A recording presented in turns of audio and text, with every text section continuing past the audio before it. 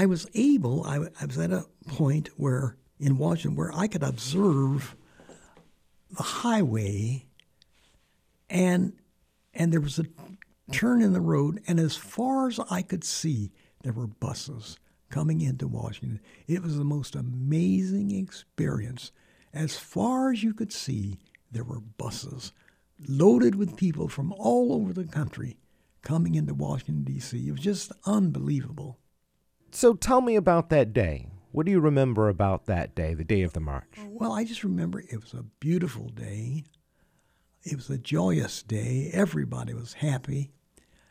None of us knew what to expect, and there were all the leaders up there on at the monument, at the podium, and the NAACP was there, the Urban League was there, leadership, and there was a lot of folk trying to get positions and all like that, and a strict going over of speeches to make sure that the wrong thing wasn't said, and the administration had its people there ready to pull the microphone plug if they didn't like what was being said. And there was a writing and rewriting of speeches of some of the minor players like John Lewis and the NAACP leader and the Urban League leader. They were all vying for position and getting their little speech.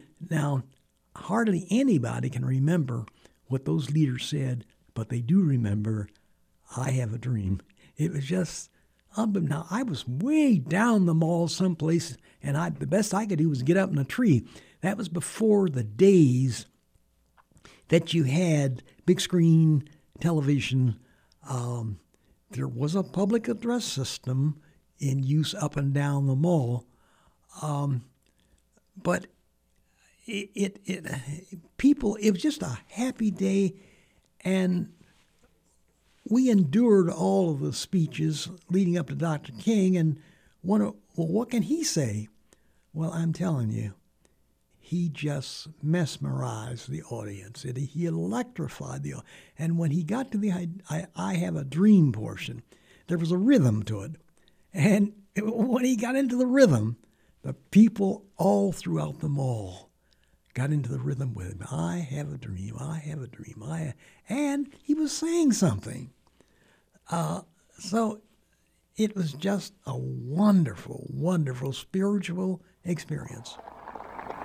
I have a dream that one day down in Alabama, with its vicious racists, with its governor having his lips dripping with the words of interposition and nullification.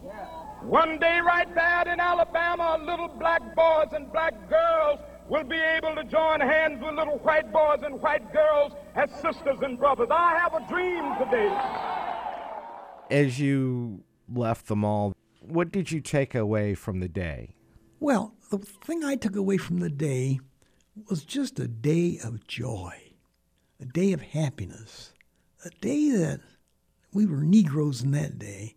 We're black folk now, but it was just a feeling that Negroes had arrived, and at least for that day, we felt like human beings there on the mall. It was just almost an indescribable kind of an experience.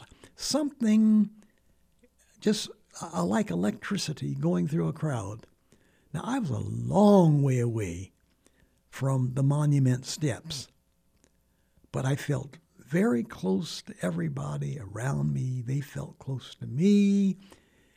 It was a beautiful day, but it was a day when we were given a moment of relief from the daily burden of racial segregation. Did you know that that day was going to be a moment in history? Not at all, including, just as the day in Detroit. I had no idea how that day would figure into the day at Washington, and how that day in Detroit Dr. King was using basically the outline of the speech he would give several weeks later in Washington, D.C. I had no idea. But after the Washington experience, it all came together, and you could see how the hand of God was moving, even though no one had planned it that way. It was as if it had all been planned well in advance, with the Detroit speech being a tryout for what would come later. And what came later in the I Have a Dream speech was not the Detroit speech. It was the Washington speech.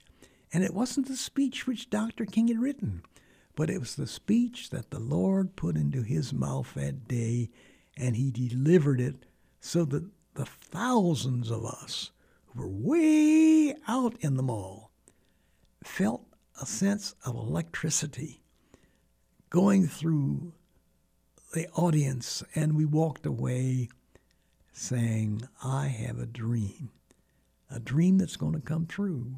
But none of us had any inkling of what was yet to come.